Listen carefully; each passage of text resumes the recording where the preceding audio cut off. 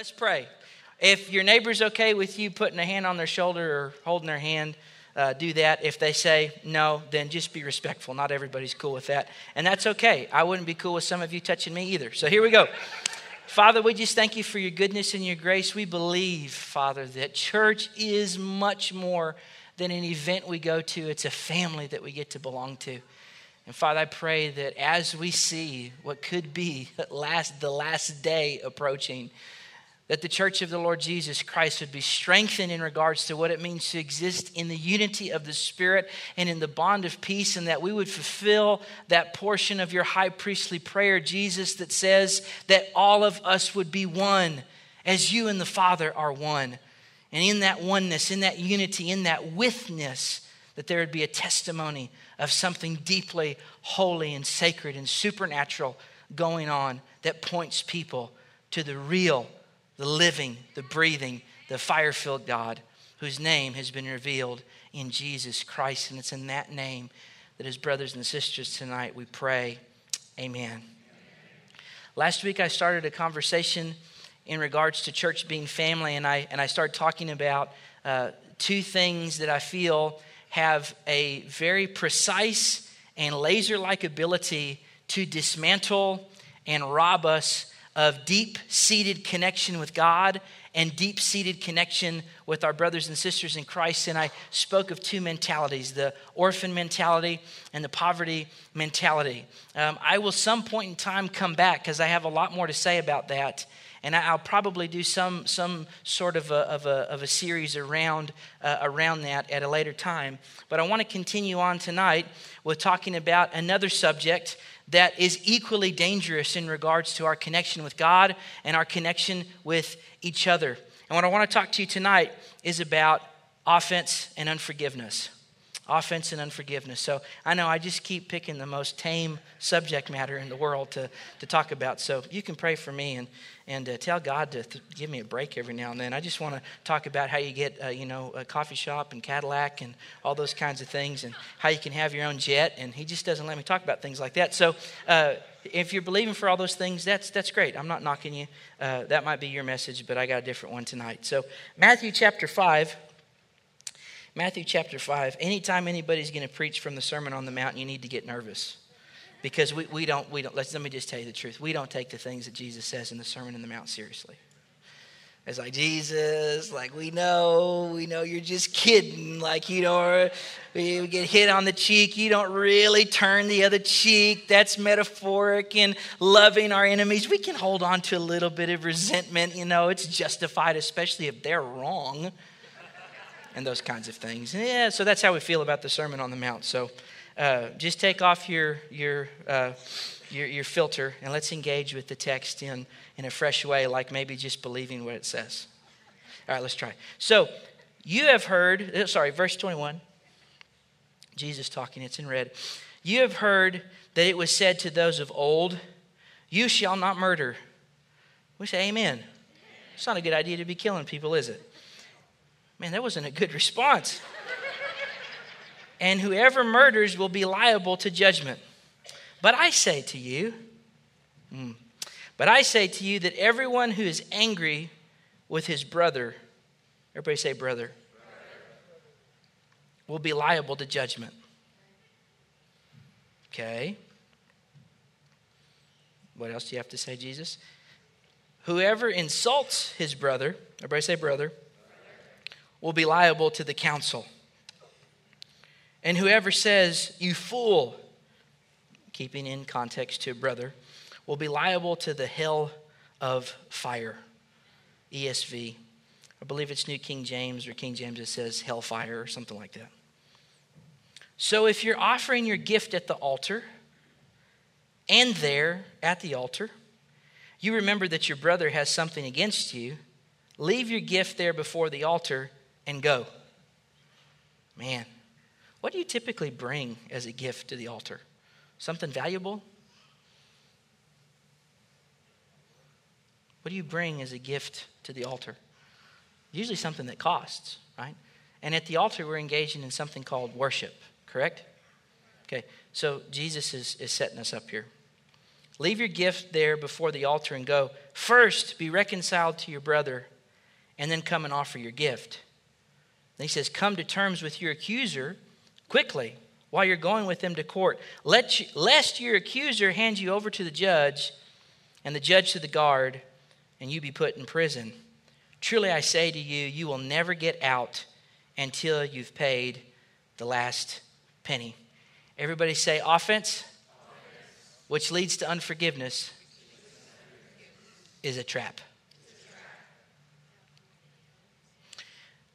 Jesus is speaking here in regards to having some kind of ought, some kind of disagreement, some kind of anger, some type of offense, some type of wrong that's been done, maybe in both parties, maybe by one party. And in the middle of all this, he starts to connect the things that are going on in our hearts in regards to disagreements, offenses, and little pieces of unforgiveness. He connects that with family terms like brother. And he starts to reveal to us that from God's perspective, relationship with your brother and sister trumps your worship.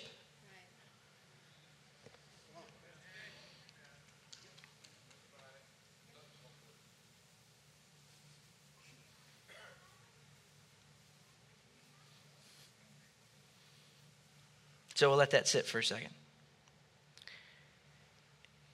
If worship is more important than relationship with your brother, then why didn't Jesus say, if you have aught in your heart toward your brother, give your gift and it'll take care of it. Give your praise and it'll take care of it. Give a big offering that week and it'll take care of it. Jesus said, if you have something in your heart against your brother, leave your gift, go make it right with your brother, and then come back and present it. So from that passage out of the mouth of Jesus, what I can conclude from that is that relationship in the family of God is more important to God than your private worship of Him.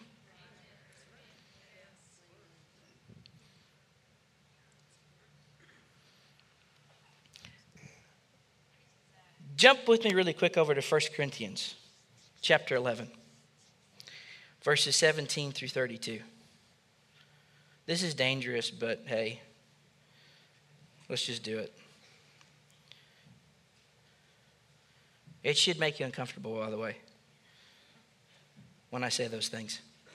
Paul's talking to the church in Corinth. They had some problems. Anybody else had problems before?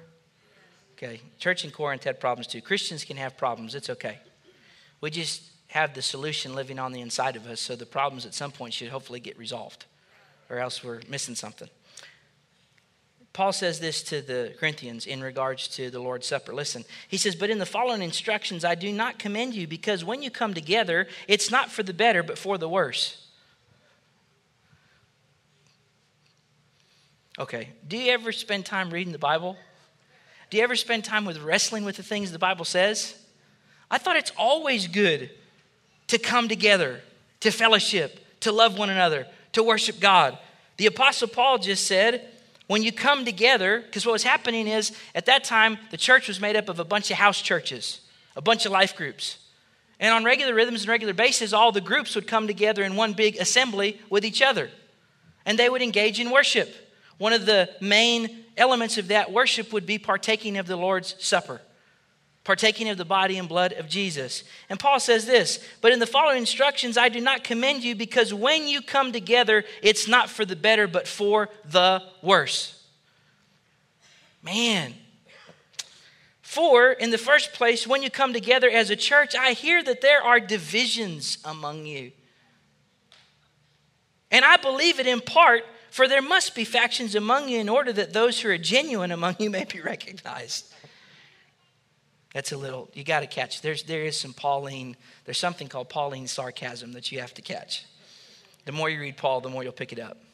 He's saying, well, I guess it's a good thing that there are some phonies amongst you so we can find out who's really genuine. Is really what he's saying. Strong language, I know. When you come together, it's not the Lord's Supper that you eat. For in eating, each one goes ahead with his own meal. One goes hungry, another gets drunk. What? Do you not have houses to eat in and drink in? He said, all the division, all the strife, all the me first thinking, can't you save that for home? Shouldn't it be different in God's house? Or do you despise the church of God and humiliate those who have nothing? What shall I say to you?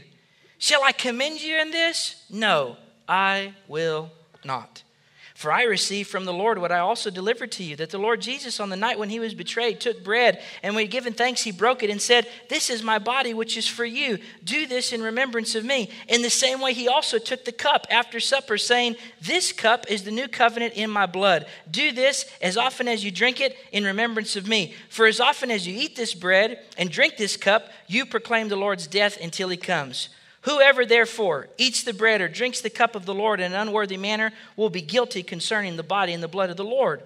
Let a person examine himself then, and so eat of the bread and drink of the cup. For anyone who eats and drinks without discerning the body, everybody say discerning the body, eats and drinks judgment on himself. That is why many of you are weak and ill, and some have even died. But if we judged ourselves truly, we would not be judged. But when we're judged by the Lord, we are disciplined so that we may not be condemned along with the world. Somebody say hallelujah. Paul says whenever you come together, there's divisions going on in your midst. There's factions of you separating. We're all partaking of the body and the blood of Jesus, which is the same body and the same blood, but we're behaving like we're not united. We're letting the little divisions and strifes and offenses, the little foxes that spoil the vine, creep in. And we're not discerning that whenever we're offended with our brother or our sister, it's like being offended with the Lord Jesus himself. Because he says you are not discerning the body. One of the most important things that we can do as a group of people living in a pagan, carnal, saturated culture is actually treat things in the church like they should be, which is sacred. And the only way that we treat things in the church like they should be, which is sacred, is we have to learn that the person sitting next to us is sacred. The person sitting next to us is the place that Christ has chose by his Spirit to take up residence. And in the same way that we partake of each other in an unworthy manner, whenever we deal in accusations, whenever we deal in strife and division, whenever we deal in offenses, whenever we deal in anger, whenever we deal in unforgiveness, there's something that happens in our flesh. There's something that we do, and we open up room for the accuser and the destroyer of our flesh, who is the devil. Wherever you are experiencing the effects of the enemy,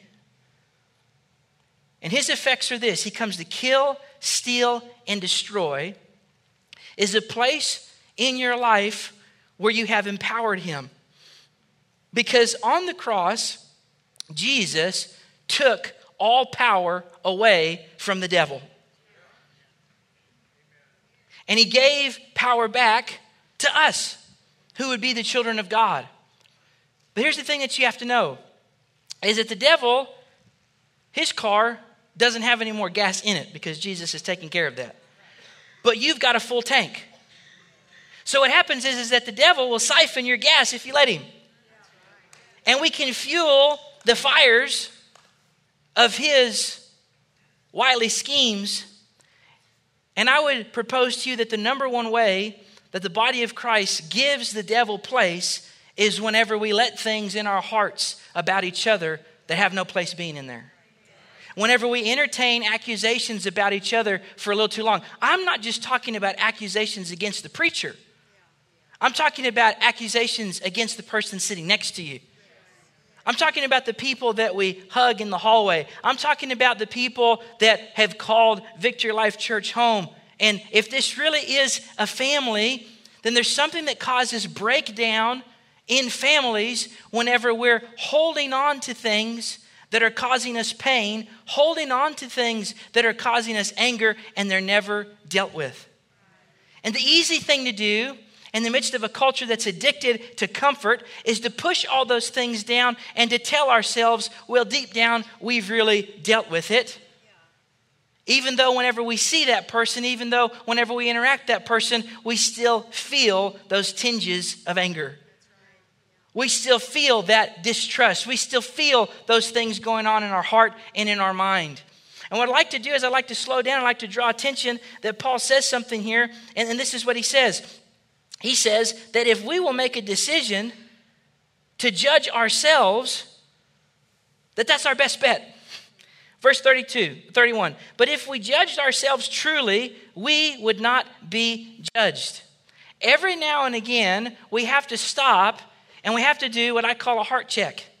And what we have to do is we have to allow ourselves to check on our connection between us and the Lord, and check on our connection with us in Jesus, check on our connection with us and the Holy Spirit, and access especially the Holy Spirit in the way that Jesus has given him to us, which is, as Brother Jesse said tonight in the worship, to lead and guide us into all truth. The Holy Spirit will always answer your question if you're going about the business of discovering truth. He won't back up your faulty opinion, and he won't brace you up against your childish accusations. Are you following me? But every now and then what we have to do with the people of God is we have to have a heart check, and we have to ask the Holy Spirit a serious question, and it's this: where in my life right now am I believing a lie? Where in my life right now am I believing a lie? About you, God? About my brothers and my sisters? About the church as a whole? I don't know if you know this or not, but anybody that has an offense or anybody that's harboring unforgiveness has a good reason. It's a good reason to them. That's why they have it. But most of the time what I have found is people that are harboring offense, good Christian people, which I believe every single person here tonight is, that was your chance to encourage yourself. Good Christian people that are holding on to an unforgiveness or holding on to an offense have a good reason for it. And the good reason for it most of the time is called pain. They've actually been hurt. They've actually been mishandled. They've actually been done wrong. They've actually been betrayed.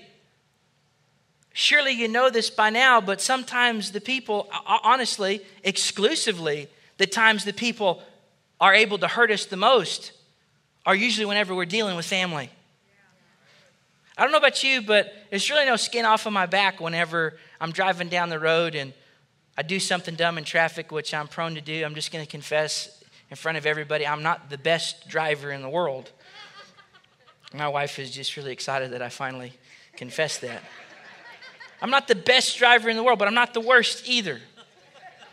Okay? I've been on the road with some of you. I'm not the worst either. And you didn't know what I drive, but I saw you. Okay? I've been driving down the road before, and it's not really any skin off my back whenever I do something dumb in traffic and the guy next to me decides to remind me that I'm number one. You know what I'm talking about? I take that as a compliment. Sometimes I need to be reminded that. I don't do it back because there can only be one number one, and he just said I am it. So it doesn't quite work with number two because then I don't have my hands on the wheel, so I can't do that. But when that happens, it's not any skin off my back. It doesn't bother me. Maybe in a minute, for a second, like, what's that guy's problem? He needs to get saved. And I'm like, oh, that was so-and-so. No, I'm just kidding. True story. Had it happen one time. It was really funny. Just got a new car. They didn't know it was us. Anyway, it was fun. Yeah. It's nobody here tonight. Okay, so here's the thing.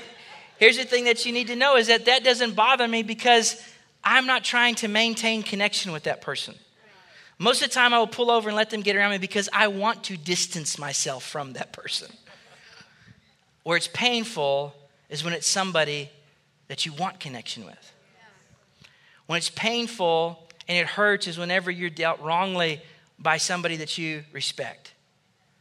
When it's painful and when it hurts is when you're done wrongly by somebody that you've called brother or sister. I'll take it a step further. And by the way, the goal tonight is freedom. That's all the goal is. The goal tonight is nothing in regards to trying to inflict more pain. The goal tonight is to maybe hopefully uncover some pain so that we can now find ourselves in the presence of a gracious and loving healer that wants to touch us. That's the goal. Anytime I minister, the goal is freedom. That's just my goal. I have a passion for freedom because I like being free, and you should too. If you taste it, you'll never want to go back.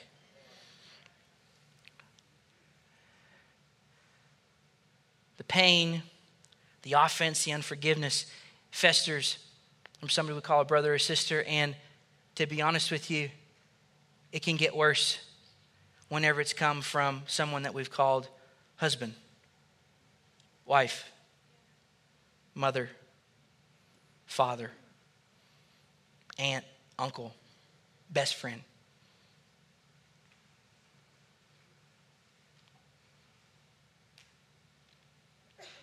There's reasons that we justify our unforgiveness and our offenses.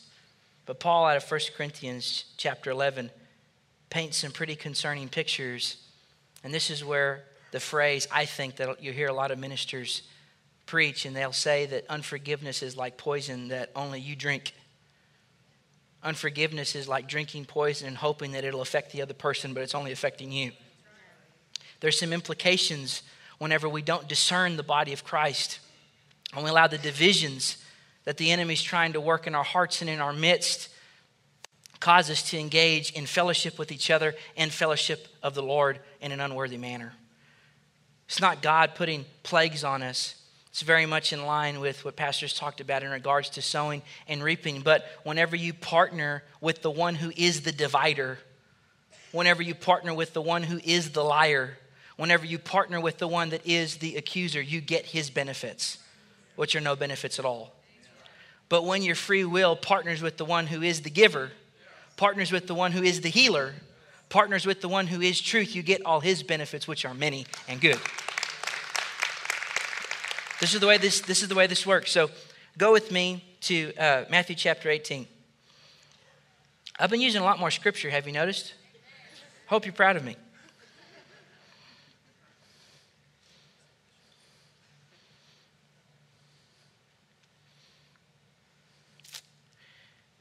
Matthew 18, same book. I read you Matthew 5 about if you got something against your brother, go and work it out with them before you bring your gift.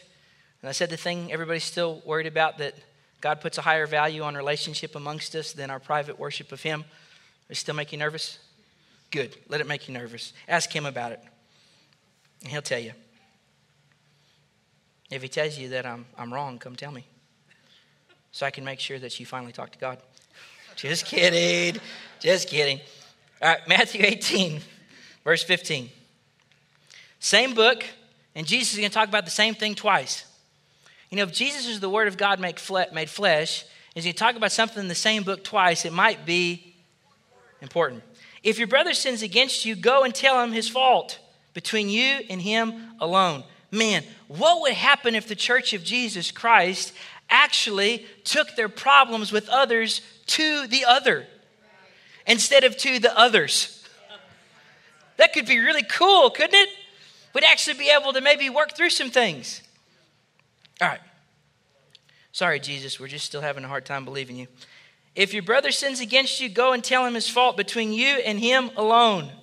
If he listens to you, I love Jesus just knows people. If he listens to you, which means don't be discouraged if he doesn't.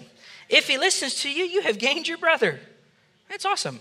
But if it does not listen, take one or two others along with you, that every charge may be established by the evidence of 2 or 3 witnesses. If he refuses to listen to them, tell it to the church. And if he refuses to listen even to the church, let him be to you as a Gentile and a tax collector. Man. I thought Jesus loves everybody. He does. He just doesn't agree with everybody. And I know it's crazy, but in the culture today, you can actually disagree and still love. Disagreement is not hate. Disagreement is not hate. And the church is really being set up right now to model that. Because if we can get these relationships right, okay, how many of you, well, that's really risky to ask. You can raise your hand in your heart, so you don't have to give yourself away. But how many of you have had a hard time even agreeing with everything that the preacher says? I said something tonight that hopefully you're having trouble agreeing with. That God puts a higher value in our relationships, brother to brother, sister to sister, than he does private worship. Okay? The church is set up to be able to be this beautiful thing, not because it agrees with each other all the time, but because in spite of disagreement, it chooses to remain family. It chooses to remain connected. That's a sign and a wonder to a generation that's built on arguing, divisiveness, and intolerance. Because whether you know this or not, the people that are screaming the loudest about tolerance are the most intolerant people on the planet. Truly I say to you, whatever you bind on earth shall be bound in heaven. I love how we just take phrases right out of the Bible, out of context, to use them for what we want them to use. Jesus just got done talking about how to handle disagreements and confrontations well. And then he says, truly I say to you, whatever you bind on earth shall be bound in heaven, and whatever you loose on earth will be loose in heaven. And again I say to you, if two of you agree on earth about anything they ask, it will be done for them by my Father in heaven. For where 2 or 3 are gathered in my name, there I am among them. The idea is that division will cause one thing, which is powerlessness. But whenever we come together in unity and we choose to operate with the same mentality and the same focus, that we're going to bind up divisiveness and we're going to lose peace, that the same way that the enemy has an opportunity to work in a negative way and to sift the church and to split people's hearts and to cause divided attention and divided focus, if we'll actually do the opposite of that and partner with the truth teller, partner with the giver, that we can ask as a faith family, I'm sorry I get excited, but we can ask as a faith family about anything and it will be done for them by my Father in heaven. What's he saying is that your impact in a community, your impact in bringing heaven to earth won't necessarily be deterred by the amount of faith that you have, or whether or not you can speak in tongues, or whether or not you can dance in the Holy Ghost, or whether or not you've ever fallen out in the Spirit, or whether or not you've ever had an open vision, or whether or not you've ever had a prophetic dream. What will really have the ability to hurt your impact in bringing heaven to earth is not being able to reconcile with the brothers and sisters in the family of God around you. What will really limit our impact and our reach in a community isn't if we're fresh out of anointing. And I don't know if you know this or not, but Jesus, Christ means the anointed one has totally welled up on the inside of you. You don't need any more anointing. The church isn't stunted in its impact because of a lack of anointing. The church gets stunted in its impact because of a lack of maturity. Because of a lack of Christ's genuine love and concern. And the church a lot of times spends more time engaging in the ministry of peacekeeping instead of the ministry of peacemaking. And peacekeeping and peacemaking are not the same thing. You keep peace by walking on eggshells. You keep peace by never taking stands. You keep peace by never engaging in meaningful conflict.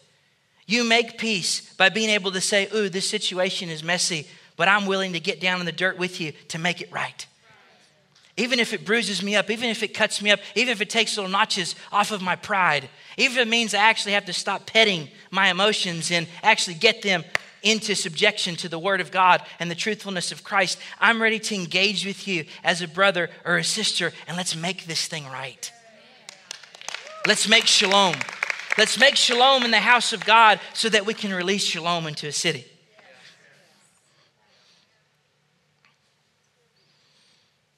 For where 2 or 3 of you are gathered in my name, the name of peace, the name of shalom, the name of wholeness, there I will be among them. Let me tell you the dangerous thing about allowing our pain to fester into an infection of offense or unforgiveness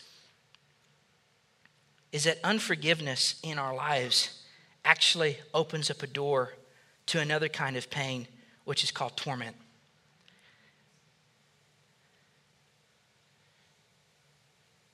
Keep looking at Matthew 18.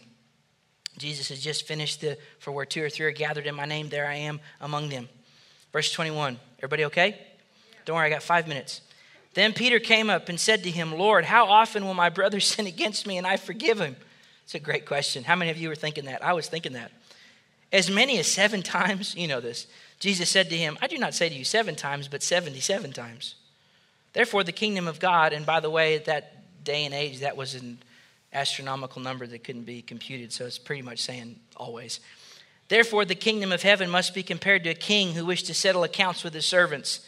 When he began to settle, one was brought to him who owed 10,000 talents. And since he could not pay, his master ordered him to be sold with his wife and his children and all that he had, and payment to be made. So the servant fell on his knees, imploring him, have patience with me, and I will pay you everything. And out of pity for him, the master of that servant released him and forgave him of the debt. How many of you are glad that Jesus has forgiven you of your debt? I'm so glad. But when that same servant who had the debt forgiven went out, he found one of his fellow servants. He found a brother who owed him 100 denarii, $100. Just got released of 10,000 bucks. We found a guy that owed him $100, and seizing him, he began to choke him, saying, pay me what you owe. So his fellow servant fell down and pleaded with him, have patience with me, and I will pay you. He refused and went and put him in prison until he should pay the debt. When his fellow servants saw what had taken place, they were greatly distressed, and they went and reported to their master all that had taken place. Do you see the parallels between bring a brother with you to confront, and then if that doesn't work, bring this, and then take him to the church? Okay. Then his master summoned him and said, you wicked servant, I forgave you all that debt because you pleaded with me. And should not you have had mercy on your fellow servant as I had mercy on you? And in anger, his master delivered him to the jailers until he should pay all of his debt. The New King James Version says he handed him over to tormentors until all of his debt was paid. So also my heavenly Father, listen, Jesus is saying this. So also my heavenly Father will do to every one of you if you do not forgive your brother from your heart. What is that all about? Well, let me tell you. Whenever you operate in unforgiveness, and you operate in bitterness, and you operate in offense, there's an odor that's released from your life. The same way I talked to you last week about this energy that your heart releases 3 feet around you like a bubble. Do you remember that? You can step into people's bubble and immediately pick up unforgiveness. At least I can. Immediately pick up offense, resistance. And that energy, that odor, that invisible smell, if you will, that's released from their heart, that smells attractive to something. And it's not the things of heaven. The smell is attractive to something, and I can tell you what it is. It's attracted to something called tormentors. And most people that I talk to that are bound in unforgiveness, bound in offense, bound in bitterness, are some of the most tormented, tortured people on the planet. But the lie that they believe is that the reason that they're tormented, tortured, and experiencing all this pain is because of the trauma that they experienced or the wrong that they experienced that caused them to get the unforgiveness. They think it was the event that's causing them pain. That's the lie of the enemy, is to keep the event, their powerlessness, their inability to control the situation in front of them. I want to be real with you that victimization is an event, but being a victim is an identity. And there should be a problem in the kingdom of God and for the children of God to adopt a victim mentality. To adopt, once again, that orphan or that poverty mentality. And people that are trapped, that are locked in unforgiveness, that are locked in offense and bitterness and anger towards brothers and sisters in the Lord, they're tormented. They're experiencing pain. Every time they come into the church building, they're reminded of their pain. That doesn't mean that they stop coming, because most of them are good people. They've just been hurt. They're experiencing pain. There's people that you meet on the workplace, in the job, that have experienced pain of being wronged by a brother or sister in the Lord. How many people have you met, yourself included, that have been hurt by church? Been hurt by church leaders? Did you know that even leaders in the church aren't perfect people? Did you know that even pastors have to be forgiven sometimes? Did you know that I don't handle everything 100% correct? You knew that about me. Yeah. You knew that about me. I knew you knew that about me. But nobody's perfect.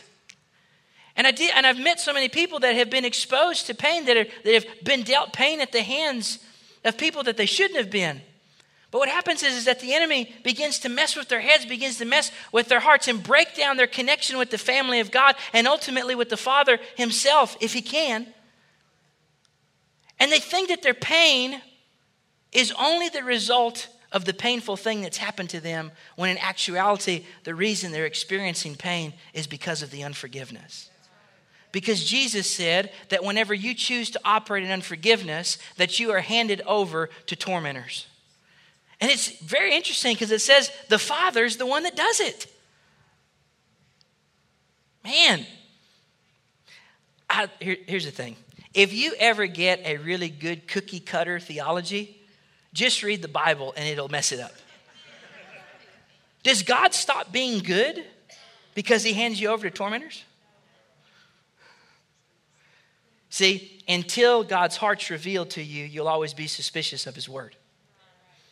And you'll always be suspicious of the things he says. You know anybody that you don't trust their heart? You have a really hard time believing the things that they say or knowing why they're saying the things they're saying because there's an ulterior motive.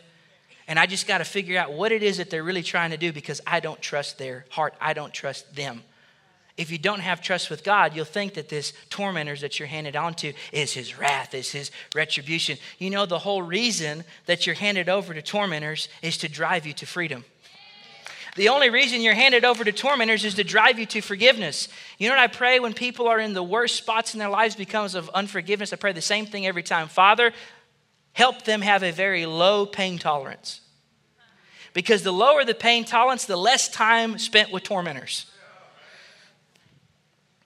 What's the alternative? The alternative, if kept up long enough, very well could be out of the book of 1 Corinthians, an early grave. See, we think that we can play with fire and not get burned. We think that this stuff is really just theoretical. We think that this stuff really doesn't have any effect on our life. Let me tell you, everything that the scriptures tell us is truth. And everything that Jesus is revealing is truth. What would you rather have happen? I know there's all different types of parenting these days, so if I offend you over this, get in line. I offend people every day, so just get in line, and we'll deal with you one at a time. And I'll tell you I'm sorry and that I love you and that's your fault. But here's the thing that you need to know. I'm sure it's my fault on some level. My delivery could be off. I could be sounding, arrogant, and that's fine because confidence always sounds like arrogance to insecure people. So I can't do anything about that. But I'm just digging myself a hole here, aren't I? Here's the thing you need to know and that you need to understand. What's the better alternative? It says the Father hands you over to tormentors. Okay? It doesn't say divine sky boss. It doesn't say tyrannical God. He's still Father. Still the same Abba. But do you know why he does that? The very same reason that my kids get a spanking. I've never seen any one of my children enjoy a spanking. Anybody ever spanked their kid before? Don't worry, this is a safe place. You can admit it. Do they tell you, oh, the divine love and goodness of God? Do they instantly just start speaking in tongues as soon as you get them on the rear? No. What do? They respond like they're in torment, don't they?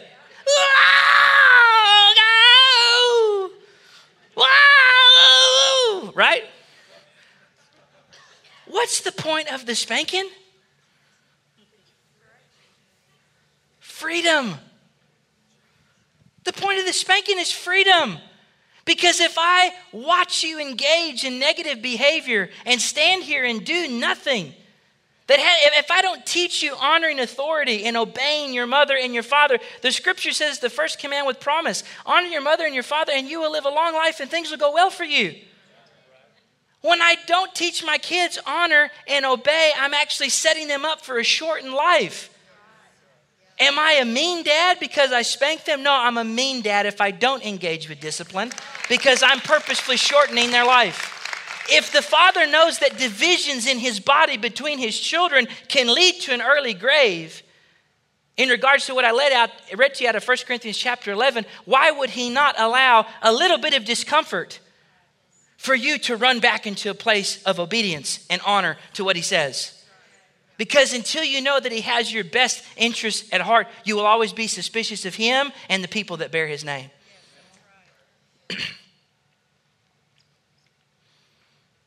Unforgiveness in your life and the torment that results from it is not coming from whatever event it was that wronged you. The torment that you're experiencing in unforgiveness is the byproduct of giving off an aroma that is attracting consequences in your life that should have never been there in the first place. Here's the most beautiful thing on the planet. Did you know that Jesus has already done something about all of this? Do you know that Jesus hung on a cross and forgave the entire world? Not so that you could conjure up something in your strength in regards to forgiveness, but operating in true forgiveness is all about just releasing his finished work into somebody else's life. Do you know that when I've struggled with being tempted to harbor unforgiveness the most, I didn't get released from it by even saying that I choose to forgive this person, even though that was part of the statement. I got there by saying Jesus has canceled this person's debt the same way that he's canceled mine. Then why in the world would I engage with unforgiveness? Because to be honest with you, when I engage in unforgiveness, I actually engage in something that's anti-Christ. Jesus operates in total and complete forgiveness. It's why he hung on a cross naked and beat beyond recognition and said, Father, forgive them. They know not what they do. Because that guy did that, I can now apply his work the same way I've applied his work to be saved. The same way I've applied his work to be healed. The same way I've applied his work to see success in my marriage, success with my kids, success in my heart, wholeness in my life. It's the same work I can apply in regards to whoever is wrong me and making peace by the blood of his cross. I can say, Jesus has forgiven you. And because of that forgiveness, so do I. I release you of debt. Because to be honest with you, you've already been released of debt. The most tormenting thing about unforgiveness is that unforgiveness itself is a lie. The person that you're offended with, the person that you're bitter with, has already been forgiven by the God of the universe. There's no way to unforgive them. They've already been forgiven. Unforgiveness will keep you frozen in time. And nothing's more traumatic in the life of somebody you love, that you're connected with, or the life of that person themselves, than being unable to move forward in life. Unforgiveness will freeze you in a moment that God never wanted to allow to stop your movement. People get stuck in unforgiveness because of moments, and all the while, life is moving past them. Their relationships are growing beyond them. Their kids are maturing beyond them. The church is growing beyond them. Do yourself a favor. I heard this week and it's powerful. I'm gonna do my best to release it to you. Whatever part of the body you are, however hidden, however covered you might feel, you are vital to the success and thriving of the overall body. I don't pay much attention to my liver. Did you know it? Because I kind of got a lot of stuff blocking it. It's underneath here somewhere. But do you know that if my liver is not present in my body, I can't thrive and be successful? I don't care what part of the body of Christ you are. You need to see your value, that you're a part of the body. And if you don't thrive, we can't thrive. And I don't know about you, but I don't put a lot of stock in people being left behind. I want us all to go together to where we're trying to get to.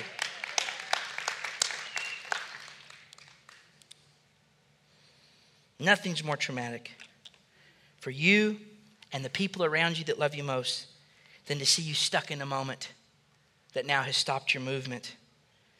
I encourage you tonight, move forward in your life. I'm going to end with a question that I get asked a lot. Every pastor does. Pastor Zach, how do I know when I've forgiven? Is it when I don't remember anymore? Is it when all the different things? Let me tell you how you know when you've forgiven. It's whenever you stop waiting. It's whenever you stop waiting for the person that you're offended with, for the person that you're harboring unforgiveness with. It's when you have stopped waiting and expecting them to apologize. It's when you've stopped waiting or expecting for them to admit that they've been wrong this whole time.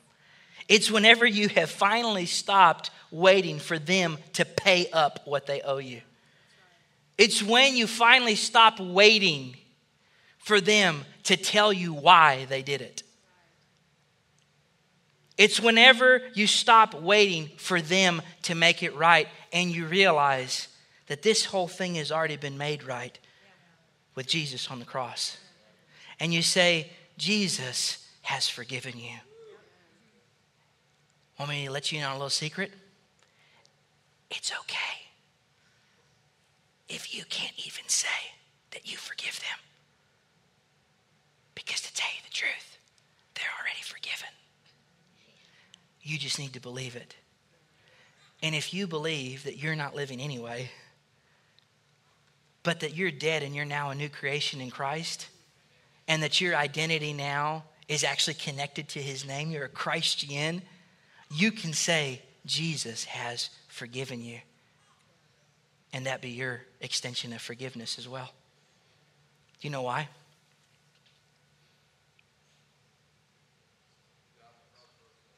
Because you are part of his body. The scripture says, as he is, so are we in this life. Jesus' forgiveness for the world is your forgiveness for the world.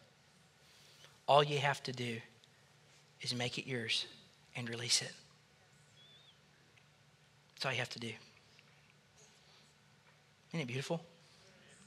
You don't have to die on the cross for anybody's sins. And you don't have to bring an offering, a blood offering, to cancel the debt of somebody else. All you have to do is believe that Jesus' blood is enough. Remind yourself that it's been applied to you. And now take that same blood and release it to the person that's hurt you. That's all you got to do. Every head bowed, every eye closed.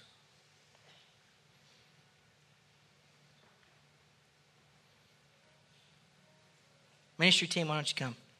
All across the room tonight, honest moments between you and God. If you're here tonight and you've been locked in that cycle of unforgiveness, you actually have been frozen in time because of the offense and bitterness and unforgiveness that you're carrying. And you've never been able to fully let it go. But you know that tonight is your night to let it go. To extend the mercy and forgiveness of Jesus. To make Jesus' words, Father, forgive them for they know not what they do. To make those words your words tonight by the Spirit of God. And this is all that I ask. In an honest moment between you and the Lord, just put both of your hands on your heart. I want you to see Jesus. Allow yourself to see him through the eyes of your heart. I want you to pay attention to the expression on his face. I want you to pay attention to the posture that he's engaging in right now with you. And I want you in your heart to tell him, Jesus, I'm ready to forgive, but I'm not sure I know how. Even after the message I've heard tonight, I feel my heart racing. I feel myself getting hot. I might even feel myself getting tense. I'm afraid. This isn't right what's happened to me. Let the Lord minister to your heart if you're in that place with him. Let him give you his peace. Let him give you his rest. And now when you're ready, I want you to see the face of that person that you've been carrying this unforgiveness toward. And just in a whisper, not loud, nobody needs to hear you but Jesus. But there is something to actually getting it out. Not just letting it be inward anymore. You might have not said this person's name in years. Maybe you say their name every day. But right now between you and the Lord, it's good to practice this with everybody, but especially tonight, if this is somebody that's of the family of faith, this is really important that you engage in this. That's our priority tonight. Just between you and the Lord, I just want you to just in a whisper, say their name as you see their face. And this is what I want you to say out loud now. Not in a whisper voice, but in a normal speaking voice. We're going to say this together. If you've got your hand on your heart, now that you've said that person's name, I want you to say these words after me. Jesus has forgiven you. He has released you of all debt. I am one with him. Your debt, though it's great, is canceled. Go in peace. I want you to picture this unforgiveness as just a large weight. Could be a big rock. Could be a heavy pack on your bag. Could be a yoke on your shoulders. Whatever comes to your mind. And I want you to ask Jesus to lift this weight off of you. It's in your heart. Jesus, lift this weight off of me. And watch what he does with it. Stay in that place of presence with the Lord. Everybody experiences this a different way. I told you at the beginning of the service that the goal tonight is freedom. Where the Spirit of the Lord is, there's freedom. Freedom reigns in this place, God.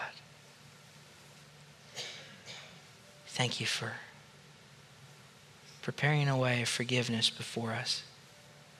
Thank you for making us whole with your peace. Thank you for giving us rest.